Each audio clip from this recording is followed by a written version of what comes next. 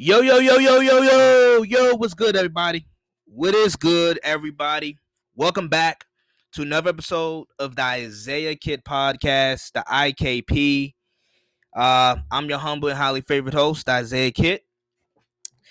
I'm yours truly. So, we got a lot to get into. Obviously, we got a lot to get into. I know you guys are ready to hear me. This is a Saturday episode, so let's get it jumping. Let's get it started. A Saturday episode. I repeat, a Saturday episode. I hope everybody, each and every one of you guys listening, hope you guys are having a blessed day. Hope you guys are doing fine, feeling good. NBA playoffs, more NBA playoff talk. Obviously, you know how we coming. You guys know how I'm coming. NBA playoff talk, more to talk about. The second round, it starts this Saturday. I think the Brooklyn Nets and the Milwaukee Bucks are playing. I can't wait to see that series. I cannot wait to see that series. Like I said, I am gonna bring back my guest next week on next week's episode so we can break down the second round and so forth. But obviously, we got some big news to get into. Obviously, we all know what's happening. We all know what's the topic of discussion. We had two teams last night. Oh, well, by the way, guys, this is Friday. It's Friday when I'm recording this. So last night, Thursday night, we had two teams that got sent home, eliminated in the first round. We had, obviously, the Phoenix Suns eliminate the Los Angeles Lakers in 6 games, 4 games to 2. And we also had the Denver Nuggets eliminate the Blazers in 6 games as well. So Dame's future in Portland, a bit cloudy after a cryptic Instagram post. It's a bit cloudy in Portland right now as far as concerning Damian Lillard's future. And obviously it is LA, man. LA. Whew. The city of LA may be, by the time you guys hear this, you guys would know the outcome of the Clippers game. So depending on what happens in, with this Clippers game, the city of LA, it's gonna be quiet. No. But so let's start with the Lakers. Let's start with the Lakers and Phoenix Suns. Obviously, the Lakers lost. And before I even get into the Lakers, and before I even get into my soliloquy about the Lakers, let me first congratulate the Phoenix Suns. Congratulations to the Phoenix Suns for advancing to the second round and beating the defending champions. First and foremost, let's start with Devin Booker. Devin Booker, he was the best player in this series. Simple as that. He was the absolute best player in this series in his playoff debut. This was like, shout out to all the young stars, all of the young emerging superstars in basketball. Trae Young, Luka Doncic, Devin Booker, and I'm not saying all of these guys are going to be superstars. No. But I'm saying shout out to the faces of the future faces of the league. Even the guys that didn't win playoff series, like Jason Tatum and Ja Morant, even those guys. The league, it's really in a good hand. It's going to be in some good hands. And I feel like we're gearing towards a shift in the league. But as I was saying about Devin Booker, congratulations to Devin Booker. He played phenomenal. And he was the best player throughout the series. Obviously, he capped this series off with a 47-point game. So congratulations to Devin Booker. Shouts out to him. DeAndre Ayton, first playoff series as well. Young guy. He played phenomenal. He shot just above 90% around the rim. So he beasted and feasted in the paint. He controlled, like, down low. He had his way down low with whoever, whether that was Andre Drummond or Marc Gasol, Montrezl Harrell. He had his way down low. He definitely outplayed the bigs. Chris Paul doing what Chris Paul does. But even some of the role guys like Cameron Payne played some phenomenal minutes, stepped in, played some phenomenal minutes. And at times he looked a bit better than Chris Paul. Obviously Chris Paul had this shoulder injury in game 1, but shouts out to guys like Jay Crowder, Mikal Bridges, Cam Johnson, Monty Williams, the coach. Excellent job. Excellent job. So congratulations to the Phoenix Suns. And I'm going to talk a little bit more about them. Now the Lakers. Let's start with the Lakers. Let's start with Anthony Davis. So AD obviously had he was hurt. Anthony Davis was hurt. Anthony Davis dealt with some injuries all throughout the season. And that was the tail of the tape in this series. Injuries, right? So first and foremost, AD didn't play in game 5. He got hurt. He got hurt in game 4. He didn't play in game 5. Phoenix blasted the Lakers in game 5. Game 6, he tried to suit up and play. He only lasted a few minutes. It didn't last. His groin was too messed up. Now, let's start with this. The Lakers team doctors, I don't know what they saw in pregame warmups, but I can tell the way how Anthony Davis was walking. Like, I was watching the Portland game, and they were showing Anthony Davis walking through the tunnel at Staples Center, and I could tell the way how he was walking, he wasn't 100%. So he was nowhere near 100%. It wasn't like he's at 85. No, he was nowhere near 100%, and I could tell just by the way he was walking. So I'm very curious to know, what did the Laker team doctors or whoever see? What did they see in pregame warmups? Because at tip-off and the few minutes that he played, you could clearly tell Anthony Davis was not 100%. You could clearly tell. Stevie Wonder could have saw that Anthony Davis was not 100%. Now, let's just talk about Anthony Davis injuries and health just in general. And I'm gonna run through the injuries that he dealt with this season. I have a whole list of them. Not his career, but just this season. So the injury list starts off with this: right calf contusion, a jammed toe, a right quad injury, a left knee contusion, a right Achilles tendonitis, strained Achilles, a left adductor tightness, and then the left groin injury. I have the perfect example for Anthony Davis. The perfect example. Okay, here's the example. Think of it as a nice car that you might want, right? Even if you guys have it, think of a nice car that you might want. I'm talking like Mercedes S-Class or E-Class, maybe even a Ferrari or a BMW M Series, right? This car is going to cost you about $100,000 or more, depending on what you get. $100,000 or more, right? This car is going to cost you $100,000 or more. But say you want it. This is a nice car, and you get it.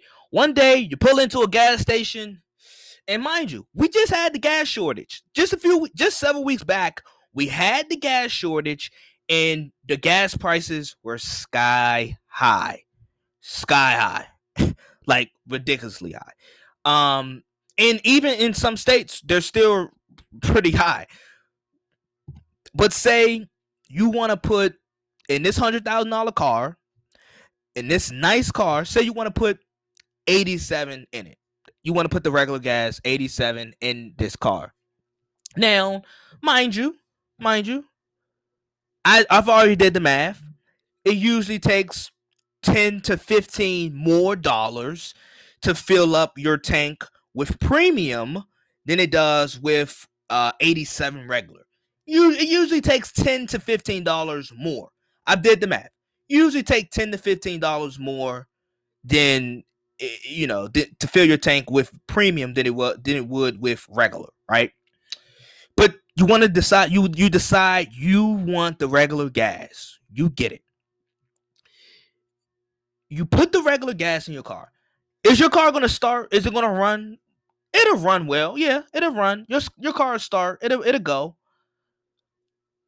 But what's the point of getting a $100,000 car with 400, 500 horsepower, with a turbocharged super engine, and you don't get the best performance out of that car.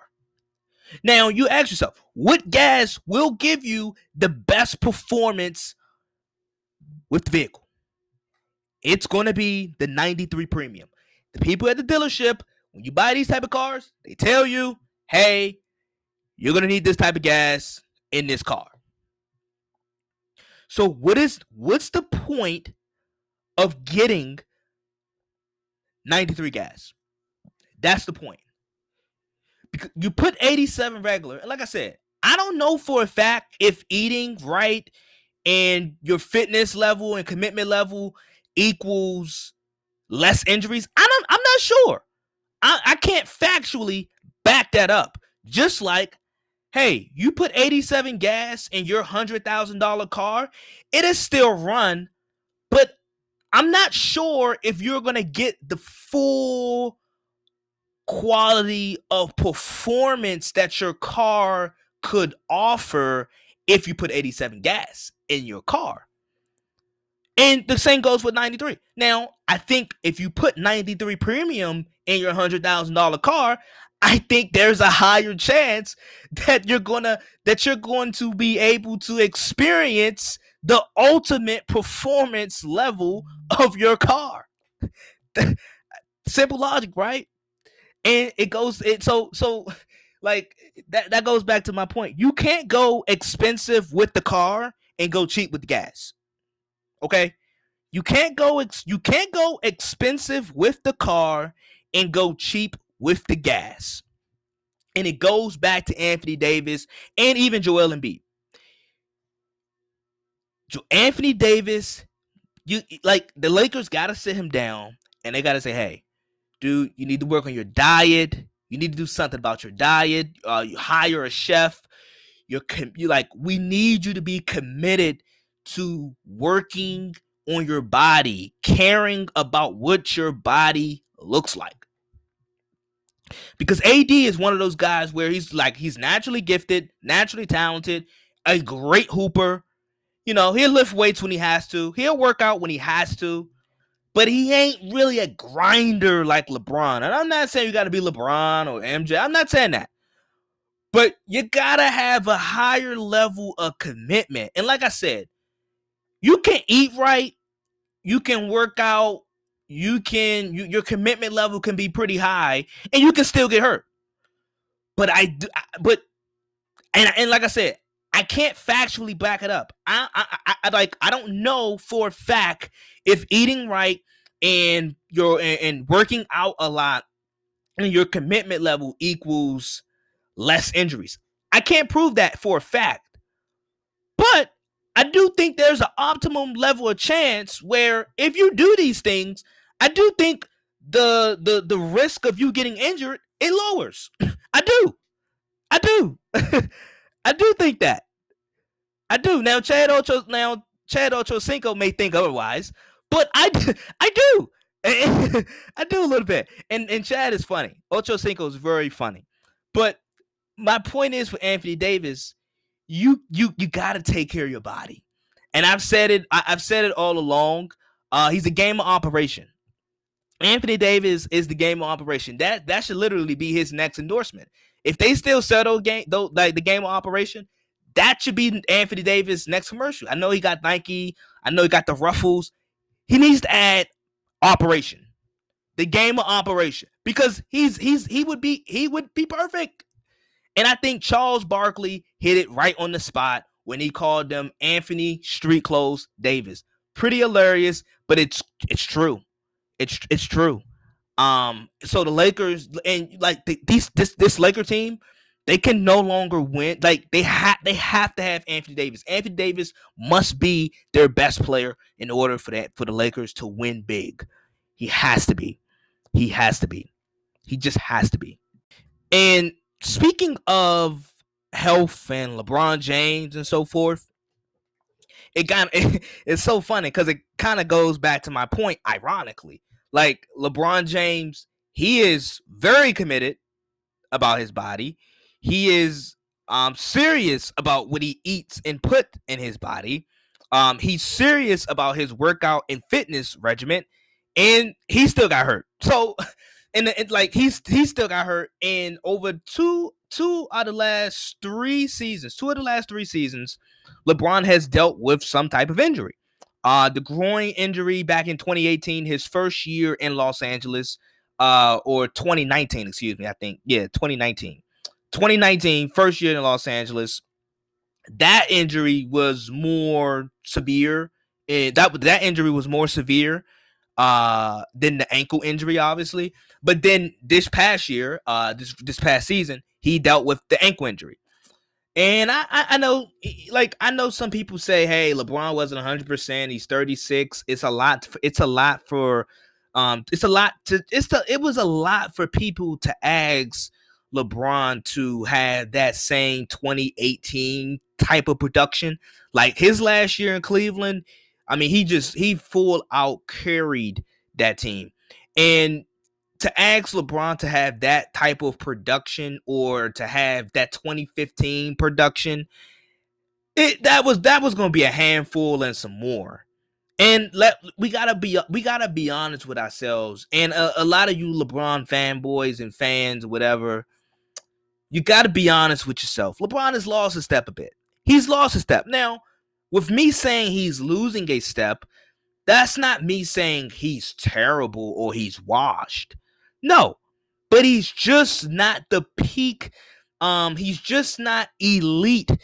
As or not even that's not even the best way to describe it. He's just not as explosive. I mean, you guys saw that. That was on full display. He's not as explosive as he once was. I'm here to tell you guys, it's nothing wrong with that. It's nothing wrong that LeBron lost a step in year 18. It's okay. I'm seeing some, like, let me just put this all in perspective.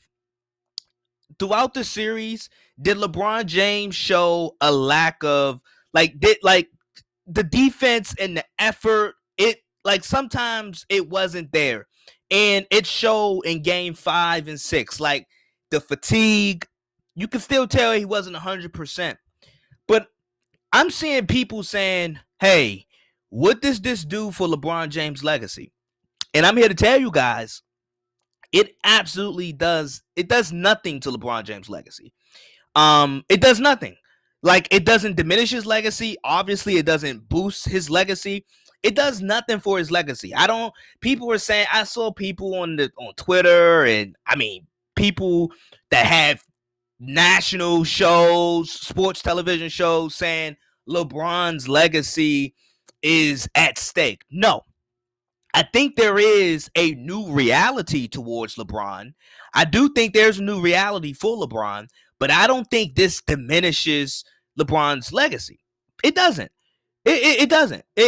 Because, like, think about it. Year 18, some of you guys will argue me pins and needles, and you guys will come up with some statistical analysis to tell me or convey to me that LeBron is the GOAT. So him losing in the first round is not going to change that argument. Secondly, some of you, the other half of you guys, you guys don't think LeBron is the GOAT. Some of you guys think LeBron is the second best player. Some of you guys think he's top 5. Some of you guys may think he's top 10 or whatever. And you guys know where I stand. I think LeBron James is the second greatest basketball player ever. I think he's the second greatest behind Michael Jordan. Now, like I said, just because he lost in the first round, I'm not gonna put him at 5 or anything. Like, no, he's not gonna drop. With his 18 years of dominance, and I'm gonna break the dominance down. But his 18 years of dominance, like, his stuff is set in stone.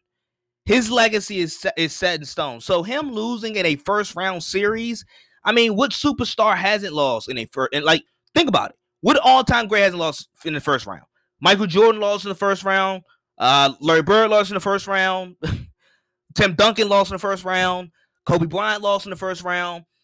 all it is we live in such a reactionary and like recency bias society. Like society is full of um reactionary comments and just responses and just recency bias.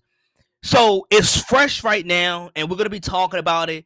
But it's almost like when these type of things happen to all time greats late in their career, we tend to even forget about it. Like we tend to even forget about it. Like Michael Jordan Wizards days, we like some like we don't even acknowledge that. We don't even acknowledge it. And like year 18, no matter what happens, like I said, I'm not so sure if the Lakers championship window is still open. I think it may be closing. If not, I mean, I think it is closing, but it may even be. Some people may argue that it's closed, like their championship window is completely closed. Now, they can probably still add another third star, and I'm gonna get to that. But as far as LeBron and his legacy, it changes nothing. It changes nothing. If you think he's the GOAT, him losing the first round is not going to change your argument. If you don't think he's the GOAT, you're going to continue to think that he's not the GOAT. You're going to have MJ or whoever you think is the GOAT. Like it happens, but these like I said, Michael Jordan late in his career, we forgot that those Wizards days even happened. Peyton Manning, even though he won the Super Bowl in his last season, he did not look really good. But we don't bring that up. Like we don't when we're talking about Peyton Manning, we don't bring his last year up as far as his performance. All we say is, hey, he won a Super Bowl. He won a Super Bowl. Nobody goes into depth of like how bad Peyton Manning looked. Because we can remember, like, if you were alive, obviously if you were alive and you were able to watch the games, you could tell Peyton Manning wasn't himself. And with LeBron, we are starting to see a lack of explosion. He doesn't have that same step. He just doesn't have it. It's okay. Now, let me get into the bulk of this thing. Because I know some people are saying, well, LeBron, let me first say this. LeBron James, welcome to the Western Conference. LeBron, welcome to the Western Conference, because the West has always been different. The Western Conference has always been different. And I think I told you guys this a couple episodes ago. The Western Conference, we look like it's still it's still the better conference than the Eastern Conference. But the Western Conference is not as good as it used to be. Like it's still the best conference, but it's not as good as it used to be. It's not as good as it used to be. But LeBron, like you guys remember those championship runs? Some of those finals appearances are inflated. He has he's made 10 finals appearances. And remember the stretch? He made like 9 straight finals in 10 years. That wouldn't happen in the Western Conference. It's a fact. It's a fact. It would not happen in the Western Conference like that. 9 straight finals in 10 years. It would not happen like that in the Western Conference, especially in the 2000s and like pre-2016 Western Conference. Like the Western Conference was loaded. It was loaded. And those Western Conference teams have always been really talented, and they have always been well coached, and they execute well. So the Western Conference has always been deep, and it's always been different. It's always been different from the Eastern Conference. So like I said, and once again, this doesn't diminish LeBron's legacy, but the finals appearances in the Eastern Conference, as we can all see, it's a bit inflated. It's a bit inflated. He would not be able to go to 9 straight finals in 10 years, nine finals in 10 years in the Western Conference, especially throughout the 2000s and like pre-2016, 2017. Like pre-2016, the Western Conference was superbly good, and and just obviously more superior than the Eastern Conference. And it's still the better, like I said, it's still the better conference right now, but it's not as deep as it once was. The Western Conference is not as deep as it once was. It's not. So with these runs, as I'm talking about the Lakers championship window with LeBron and AD, if you go back and think about it, and this is it goes hand in hand. First, it's two things. First, we have to acknowledge. This is why we have to appreciate the three-peat. This is why. Because in modern basketball history, since modern basketball, there's been three-peats. Twice done by Michael Jordan, and one time with Kobe and Shaq. Only three-peats. This is why we have to appreciate the three-peat. Because when you think of LeBron teams, right? The teams that he's basically created, right? Back in Miami, in Cleveland the second go around, even with the Lakers now. We always go back and we think about those teams, and we always look at those teams like they were great throughout their run, but it seems like their run was shorter than what we thought. Like Miami is the perfect example. The Heat Big Three is the perfect example. When the Heat first joined forces, when LeBron, Chris Bosh, and Dwayne Wade first joined forces in 2010, if you would have told somebody 4 or 5 years later that they were only going to win 2 championships, you would have been called insane.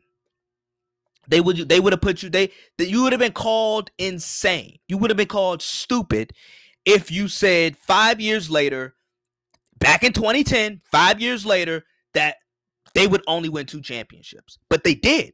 They only won 2 championships in 4 years. And it was a dominant run. They got to the finals all 4 years. They won 2 championships, lost 2 championships, and they won back-to-back championships. But we look at that Miami Heat squad and that Heat era, that Big Three era, and we always it seems like they underperformed and they won less championships than what we thought.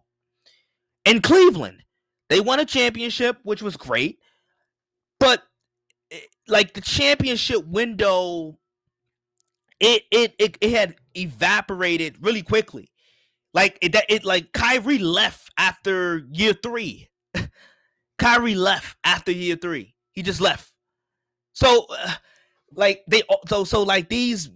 teams that LeBron create, they always end sooner. They end earlier than what we expect. They always end earlier than what we expect. And this has me thinking about the Anthony Davis situation with the Lakers and who's going to be their third star or whatever, or how are they going to get that? Because literally, some of you guys may think that the championship window for the Lakers have closed. I think it's closing, but some people think it's closed. It's absolutely closed, and LeBron won't win another championship. And that may be right, because I do think the Lakers championship window is closing. I'm just curious, can LeBron attract the third star anymore? Because I've always made this argument. With LeBron. LeBron, as great as LeBron is, as unselfish as he is, and as his play style is, LeBron, he forces you to adapt to his play style. It's hard to play with LeBron. It's so much harder to play with LeBron. So that's why I always, when people always say LeBron makes this guy better and this guy better and this guy better.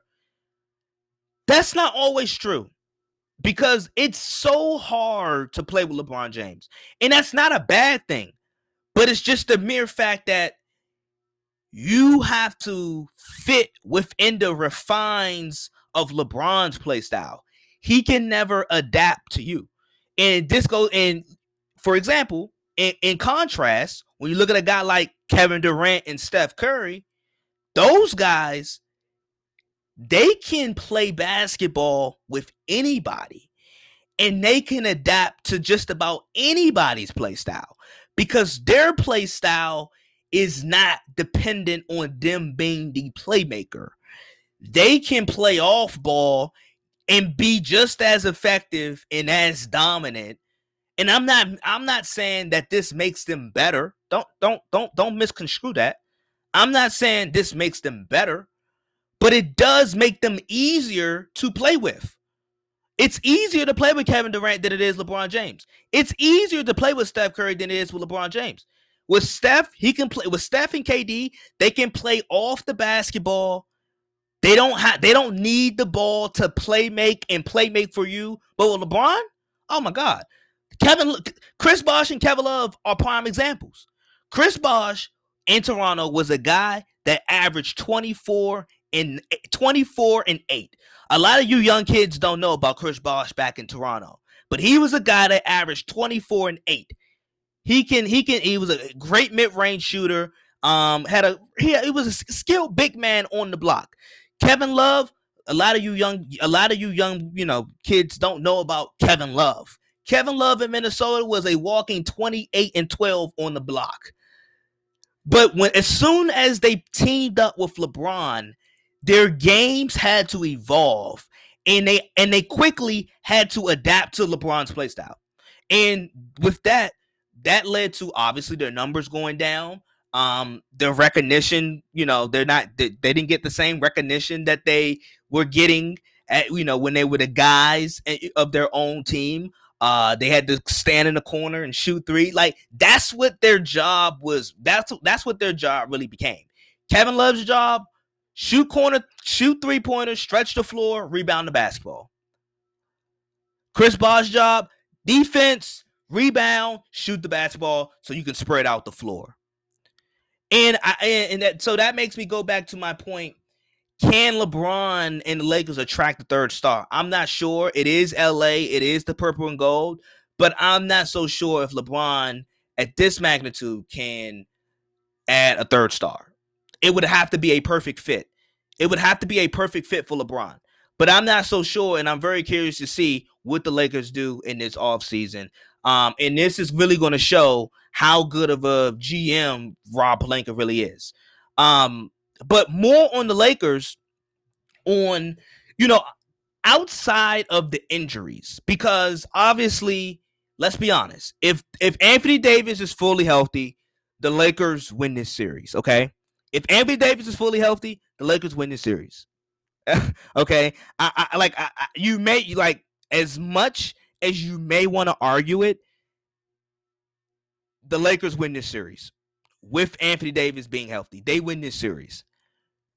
But besides that factor of injuries, I think the Lakers this year, I think they lost their identity.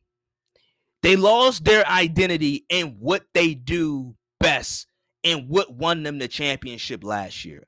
Now, granted, looking back at it, that bubble championship, it's questionable because that bubble was a very weird place. And I'm not saying the bubble don't count, but the bubble was a very peculiar situation. How about we put it like that? A very peculiar situation in the bubble. But the Lakers' identity last year was defense, and we're just bigger, and we're gonna outsize you. That was the Lakers, that was their identity last year. Defense, size, and we have LeBron and AD, 2 top 5 caliber players, right? That was their identity. And they lost their identity somewhere throughout the season. I don't know, maybe because of all of the miss of the injuries, and they never quite got back to that groove or to that point. But they lost their total identity this year. They lost their total identity. And I think the losses of JaVale McGee and Dwight Howard and Rondo, I feel like that was somewhat of a part of it, where they lost their defensive intensity And the numbers, like this year, you can look at their numbers. Their numbers defensively this year were pretty good. Like they were still a really good defensive team, but just by the eye test, you can tell they weren't the same team athletically, defensively like they were last year. Like not only did JaVale and Dwight Howard provide size, but they were also athletic. And they lacked that athleticism defensively. Even though you can look at their numbers this year and they will probably line up with last year's defensive numbers, which were pretty good as well. But athletically, they were missing out on that on the defensive side of the basketball. And that's ultimately that's what happened. I think the Lakers lost their identity. I mean, I could talk about Dennis Schroeder. Dennis Schroeder, the nerve of him to win $100 million. The nerve of him to win $100 million is beyond me. The nerve of him to win $100 million is just beyond me. Kyle Kuzma, he confuses me. Kyle Kuzma confuses me. I heard Kendrick Perkins say something which was pretty, well, I didn't hear him say it. I saw a tweet, and it was pretty funny. He said anytime Kyle Kuzma touches the ball, he turns the TV off because he don't want his son picking up bad habits. That's ridiculous. That is absolutely ridiculous. That's ridiculous. That it comes to a point where Kyle Kuzma, I can remember the days where where people thought Kyle Kuzma was as good or if not better than Jason Tatum. Those were some wild times. Okay, those were some wild times, and I can remember those times. But Kyle Kuzma confuses me so much.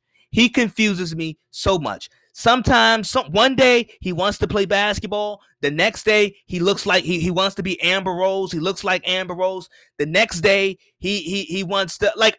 I'm just so confused with the play and the inconsistency of Kyle Kuzma. But I do know what happened. LA got to him. The lifestyle of Los Angeles got the Kyle Kuzma because one day he wants to play basketball. The next day he wants to be Amber Rose. He looks like Amber Rose. I don't know.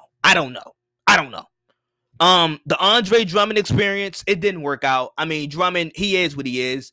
If you're a true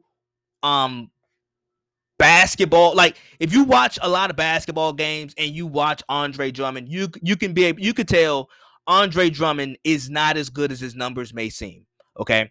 Montrezl Harrell, defensive liability. Yes, he gives a lot of hustle. Yes, he crashes the board. Yes, he plays with a lot of intensity, but he's a defensive liability at the end of the day. A lot of these other guys that they picked up, Marc Gasol, just not what he was. He just doesn't have the same mobility. Wesley Matthews just doesn't have the same mobility. That's all. That's all. But I do think the test of Rob Pelinka's GM skills, I do think they're going to be put to work because now you got to pick up the pieces because realistically, the three guys that you have like that are core pieces, I guess, well, the two guys that that's core pieces is LeBron and AD. I'm not so sure. Kuzma he's under contract, but Kuzma, his play is just so drastic. It's just I don't know. But we'll see what Rob Pelinka does this offseason. We'll see. But this is the new reality to LeBron James. This is the new reality of LeBron James. He's lost a step. The teams that he often create, they tend to end sooner than what we thought, and they tend to win. They don't win as many championships as we thought. His finals appearances are a bit inflated, I think. But overall, I'm curious to see if he's going to be able to attract the third star because, as I mentioned, his play style. But GM Rob Pelinka will be tested this offseason. Denver Nuggets, despite the injuries to Will Barton, Jamal Murray, obviously, even a guy like PJ Dozier, who gives them good minutes off the bench. Despite all of that, Nikola Jokic, who seems to be the potential MVP, along with Michael Porter Jr., Mike Malone, and so forth. A couple, Austin Rivers had some big-time moments. Monte Morris had some big-time moments. Aaron Gordon obviously doing his thing as well. The Denver Nuggets were able to eliminate the Portland Trail Blazers in 6 games. And now, in the grand scheme of things, Damian Lillard future it's shaky right now. It's very cloudy, right? Terry Stotts is the head coach of the Portland Trail Blazers. I think he's going to be gone. I don't know. I think he's going to be gone. I think he's going to be gone by next week. By the next time you guys hear my voice, I don't think Terry Stotts will be the head coach of the Portland Trail Blazers. That's just my gut feeling. 4 out of the last 5 years, the Portland Trail Blazers have lost in the first round. 4 out of the last 5 years. And before I even go any deeper into my soliloquy, I'm going to play what Damian Lillard said last night. We didn't win the championship, so obviously where we are now isn't good enough. I don't know what a shakeup looks like or what changes will be made or could be made, but obviously as is, it wasn't good enough. We came up short against a team without their starting point guard and shooting guard. Will Barton didn't play, and Jamal Murray didn't play, and we came up short. So obviously, where we are isn't good enough to win the championship if it's not good enough for us to get out of a first round series with 2 of their best 3 or 4 players not on the floor. That was Damian Lillard last night after the loss, after the Blazers got eliminated. Obviously, Dame had the big time playoff performance in Game 5, where he played excellent, just as good as you can, still lost. And he finished with 28 points in Game 6, and obviously the Blazers lost. So,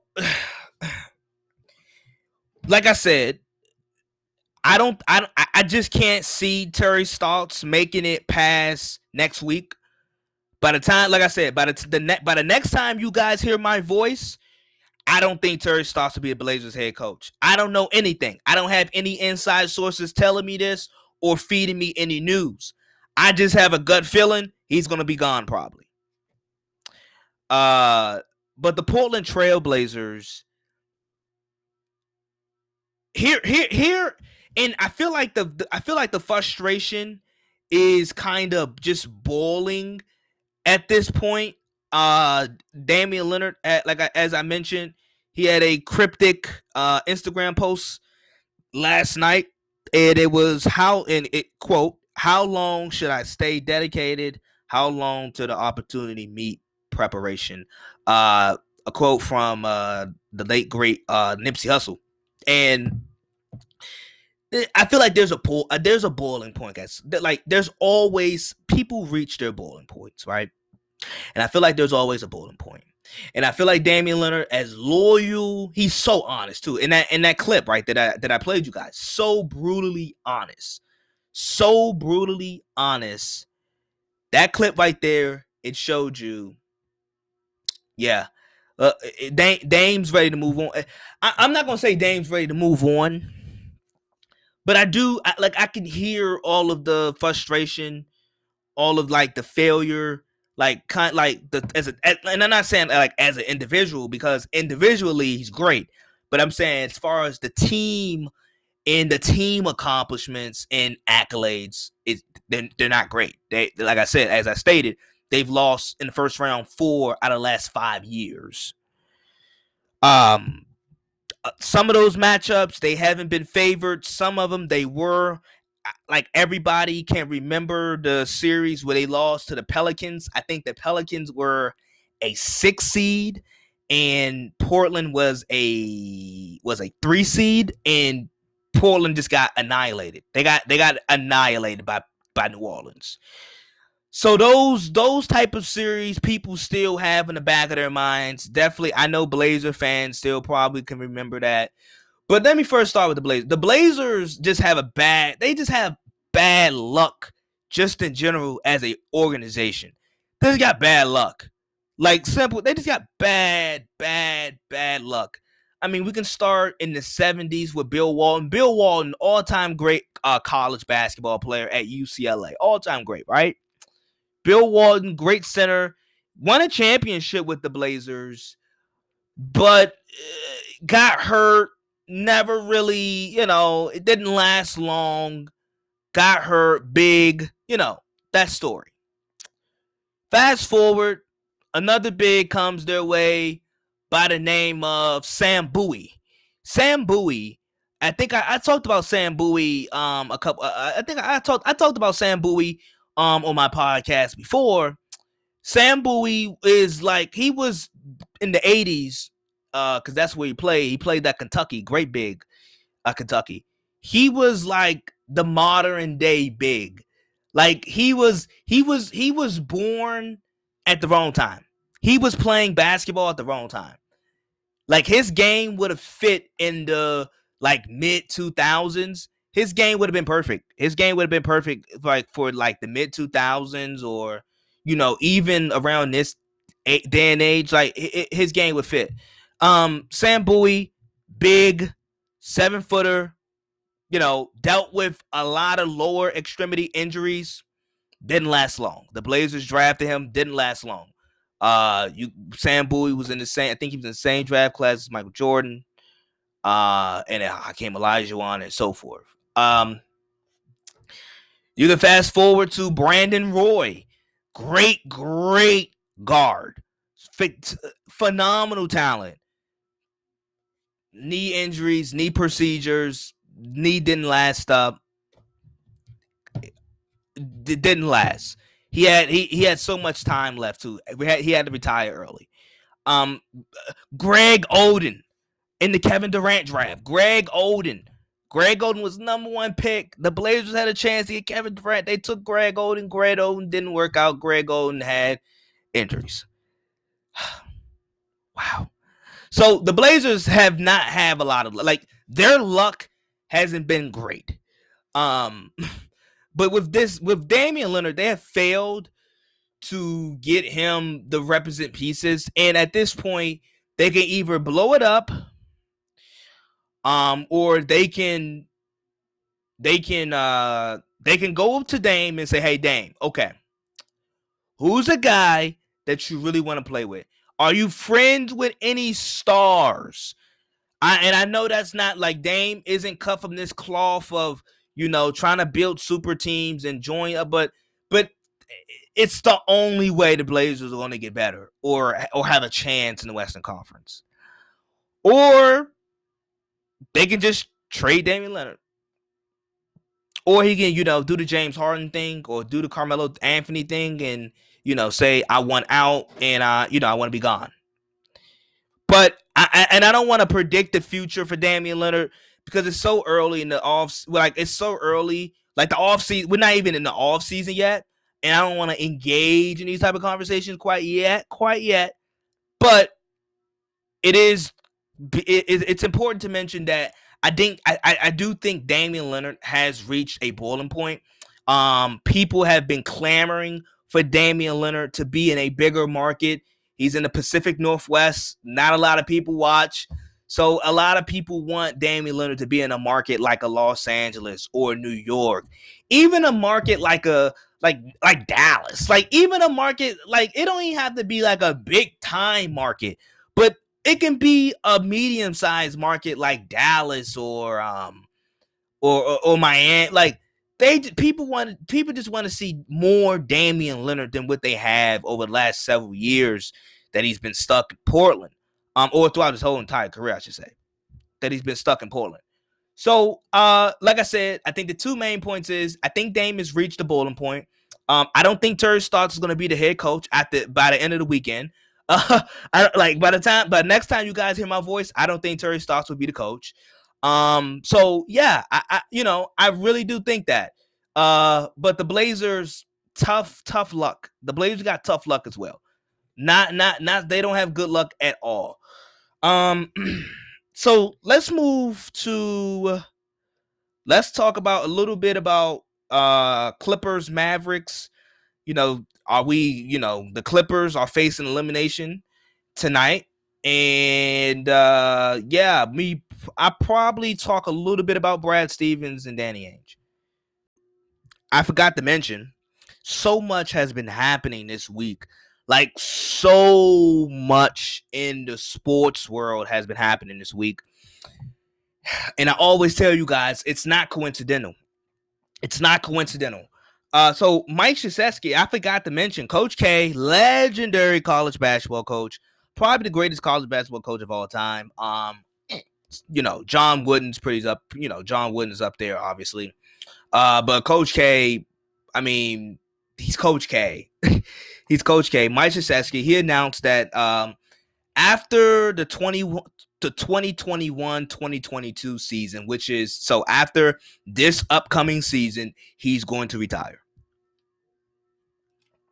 He's going to retire as Duke's coach. He's not going to coach Duke anymore after this season. After this upcoming season, he's going to retire.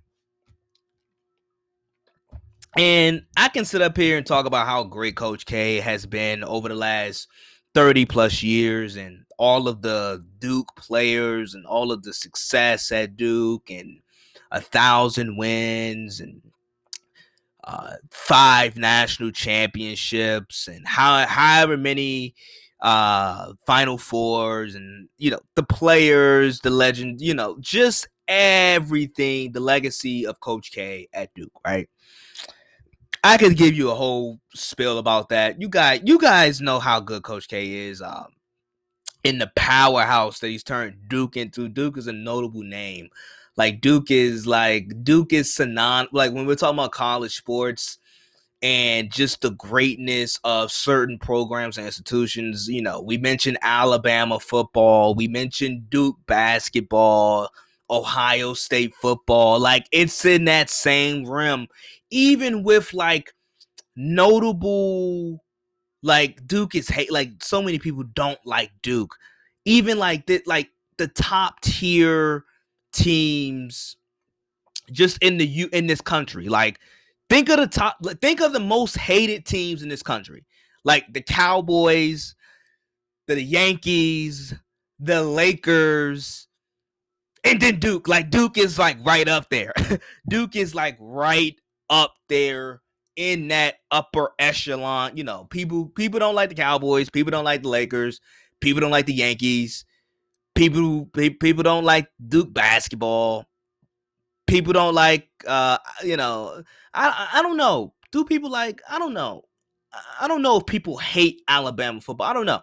Maybe do people do hate Alabama football. If I was to ask the people down south, any southern state outside Alabama, they probably don't like Alabama football. But yeah, you get my point. Duke is up there. But I don't find it coincidental that a few months, just like not too long ago, Roy Williams retired. I don't find it coincidental that Mike Krzyzewski is announcing his retirement at the end of this upcoming season. I don't find it. I do find it very interesting. I don't find it coincidental that Indiana, Duke, and North Carolina, like 3 of the most, like though when you're mentioning college basketball, those are 3 of the most like top 10 storied programs in college basketball. So those 3 storied programs are gonna have 3 new coaches come. Well, Krzyzewski still got 1 more year, but you get my point. You get my point. New regime, new face, right? And I don't know. I think obviously age, Coach K, Roy Williams, they've been doing it for such a long time. Like I look at Jim Boeheim. Like Jim Boeheim's been coaching at Syracuse for so long. He's been coaching at Syracuse for so long. He's been at Syracuse for like 40 years. 40 years. So obviously age is a factor. Like, you get older, you got grandkids, want to spend time with family. I get it. Obviously. Definitely. I think that's definitely one of the factors, obviously. But I think there's some other dynamics too. To this announcement, I think like if you don't think they're like if you just think this is all just simultaneously just happening coincidentally, I don't think you're reading the room. Especially within like the college basketball landscape, because college basketball, the transfer portal, I don't know if Coach K is so I don't know if he's in cahoots with the transfer portal. I don't think he's jumping over hula hoops about the transfer portal. Coach K, college basketball had a rough year with COVID too. Like we talk about the professional sports with dealing with COVID-19, but collegiate sports and college basketball, they dealt with some rough, they had some tough times with dealing with COVID-19 as well. And Coach K was very vocal about that. Now, some would argue that Coach K was erupt about that situation because Duke wasn't as good as they usually are. They weren't Duke caliber. And some may say, well, Coach K is just sincerely, he sincerely cares about the kids. All of this is just, I think it is a dynamic and a shift taking place within the college basketball landscape of how we know it. The emergence, or I wouldn't say the emergence of the G League, but the G League, it's happening. Some of the top kids passed up on college and they went to the G League. Not all of them, but some of the top kids did. Who's going to be number one pick? Cade Cunningham's going to be number one pick, but Jalen Green, Jonathan Kuminga, there's kids didn't go. Kids didn't go to college. They went to the G League. And I think there's going to be more that follow into those footsteps. Now, whether that's the right decision or not, I think it's just it's a case-by-case example. But I think just the landscape of college basketball and how it's changing, I think that also plays a part in Coach K's departure and retirement at Duke. Great career. Obviously, I mean, like I said, I can run through. People forget about the Team USA accomplishments as well. I mean, I can run through all of the things that all of us should know at least about Coach K and how great he is. I don't want to do that. I don't want to do that quite yet because he still got one more year left. But I do think the sea of change is happening within the college basketball landscape, and we've been at the precipice ever. Like we've been at the shift to college basketball. We've been at that precipice for a while. And now it's starting to like simultaneously happen. And like for instance, the one and done thing. It took Coach K a while to come around to the one and done thing. He finally did it with Kyrie Irving. Didn't have much success, but that's more so because Kyrie Irving was hurt. Obviously he had Zion, but then this past year, the one and done thing didn't quite work out. Like the kid that they had, kind of like it was just a detriment to the season. So I think all of that is some factors in between as to why Coach K is retiring. Like I said, there's probably multiple reasons. Like I said, obviously age, just wanting to sit back and relax and enjoy family. That's always a thing. Like I said, I think there's just a dynamic, and people know when smart people know, and I think Coach K is very smart. I think Mike Krzyzewski is very smart. And smart people know when it's time. Like they know when it's time to wrap it up. Smart people know, and I would consider Coach K a very smart, intelligent man, and I think he knows it's time. Maybe losing touch with the kids. I don't know. But I think there's multiple dynamics, and I think the dynamics of college basketball, I don't think it's coincidental that Roy Williams retired. Indiana's gonna have a new coach. Duke is gonna have a new face, a new coach after the end of this year. Arizona's gonna have a new coach. So there's just a lot of moving pieces in some big time notable brands and programs in college basketball. Speaking of retiring and stepping down, the Boston Celtics. Boston Celtics also made some moves. The Boston Celtics also made some airwaves with the retirement. So Danny Ainge, he stepped down as the GM of the Boston Celtics. He's handled all the president of operations, whatever you want to call it. He steps down, but even probably more surprising to people, Brad Stevens. Brad Stevens was promoted to president of operations / GM of the Boston Celtics. Brad Stevens said, I saw a report that Brad Stevens was kind of wore out from coaching. Since the bubble, it's been that way for him. And, Danny Ainge, I kind of felt like his time in Boston was kind of winding down at some point. Mr. Don't take any risk. Don't want to take anything out my 401k. I thought his time was winding down anyway.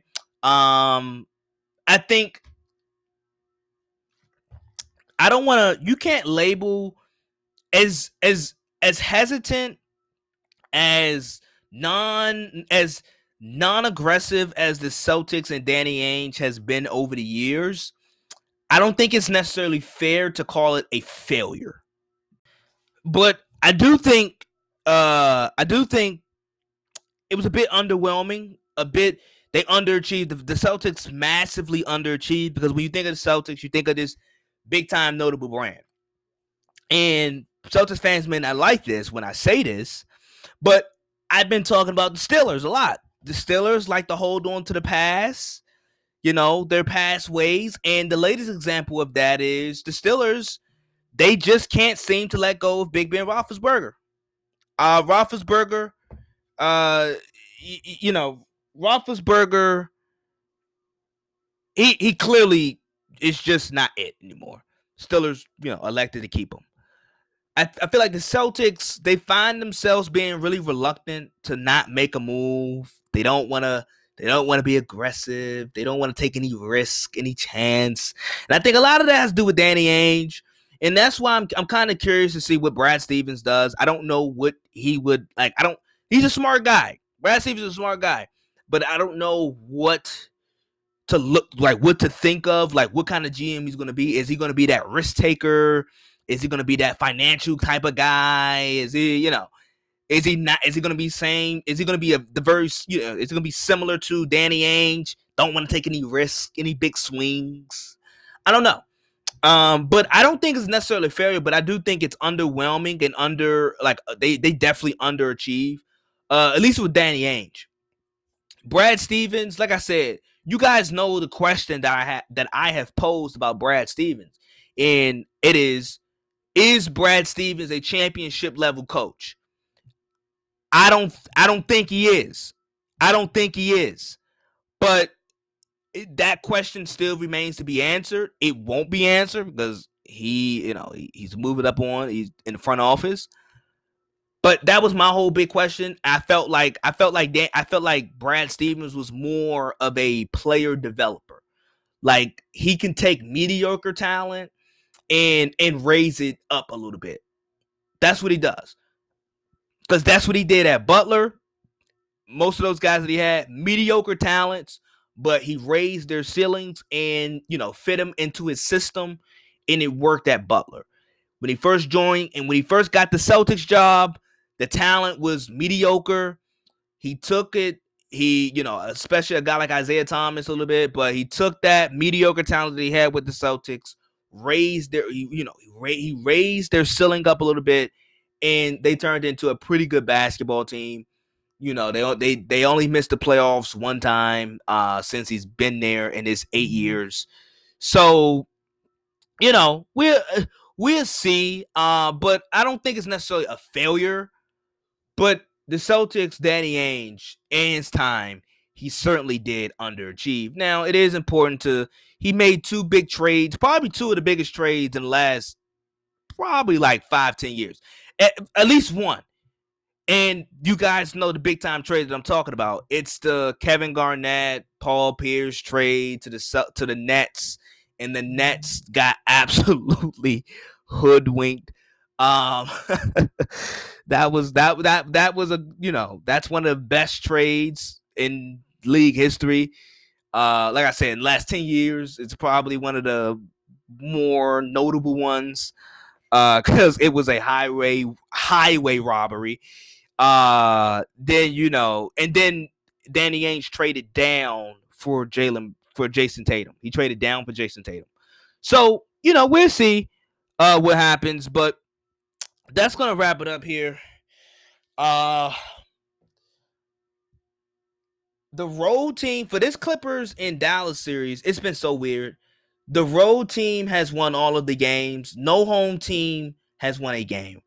I think that trend continues. I think the Clippers, they'll fight off elimination. They'll force a game 7 in the series to head back to LA. So yeah, the home team they just can't take advantage of the home court advantage.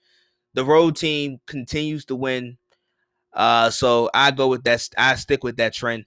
But without further ado, I'll let you guys go. Hope you guys enjoyed this episode. Enjoy your weekend. Enjoy your Saturday. I'll be back on Wednesday. I'll be back. I hope you guys enjoyed this. Always remember 2 choices, 1 decision. I'm out. Peace, gone. Enjoy.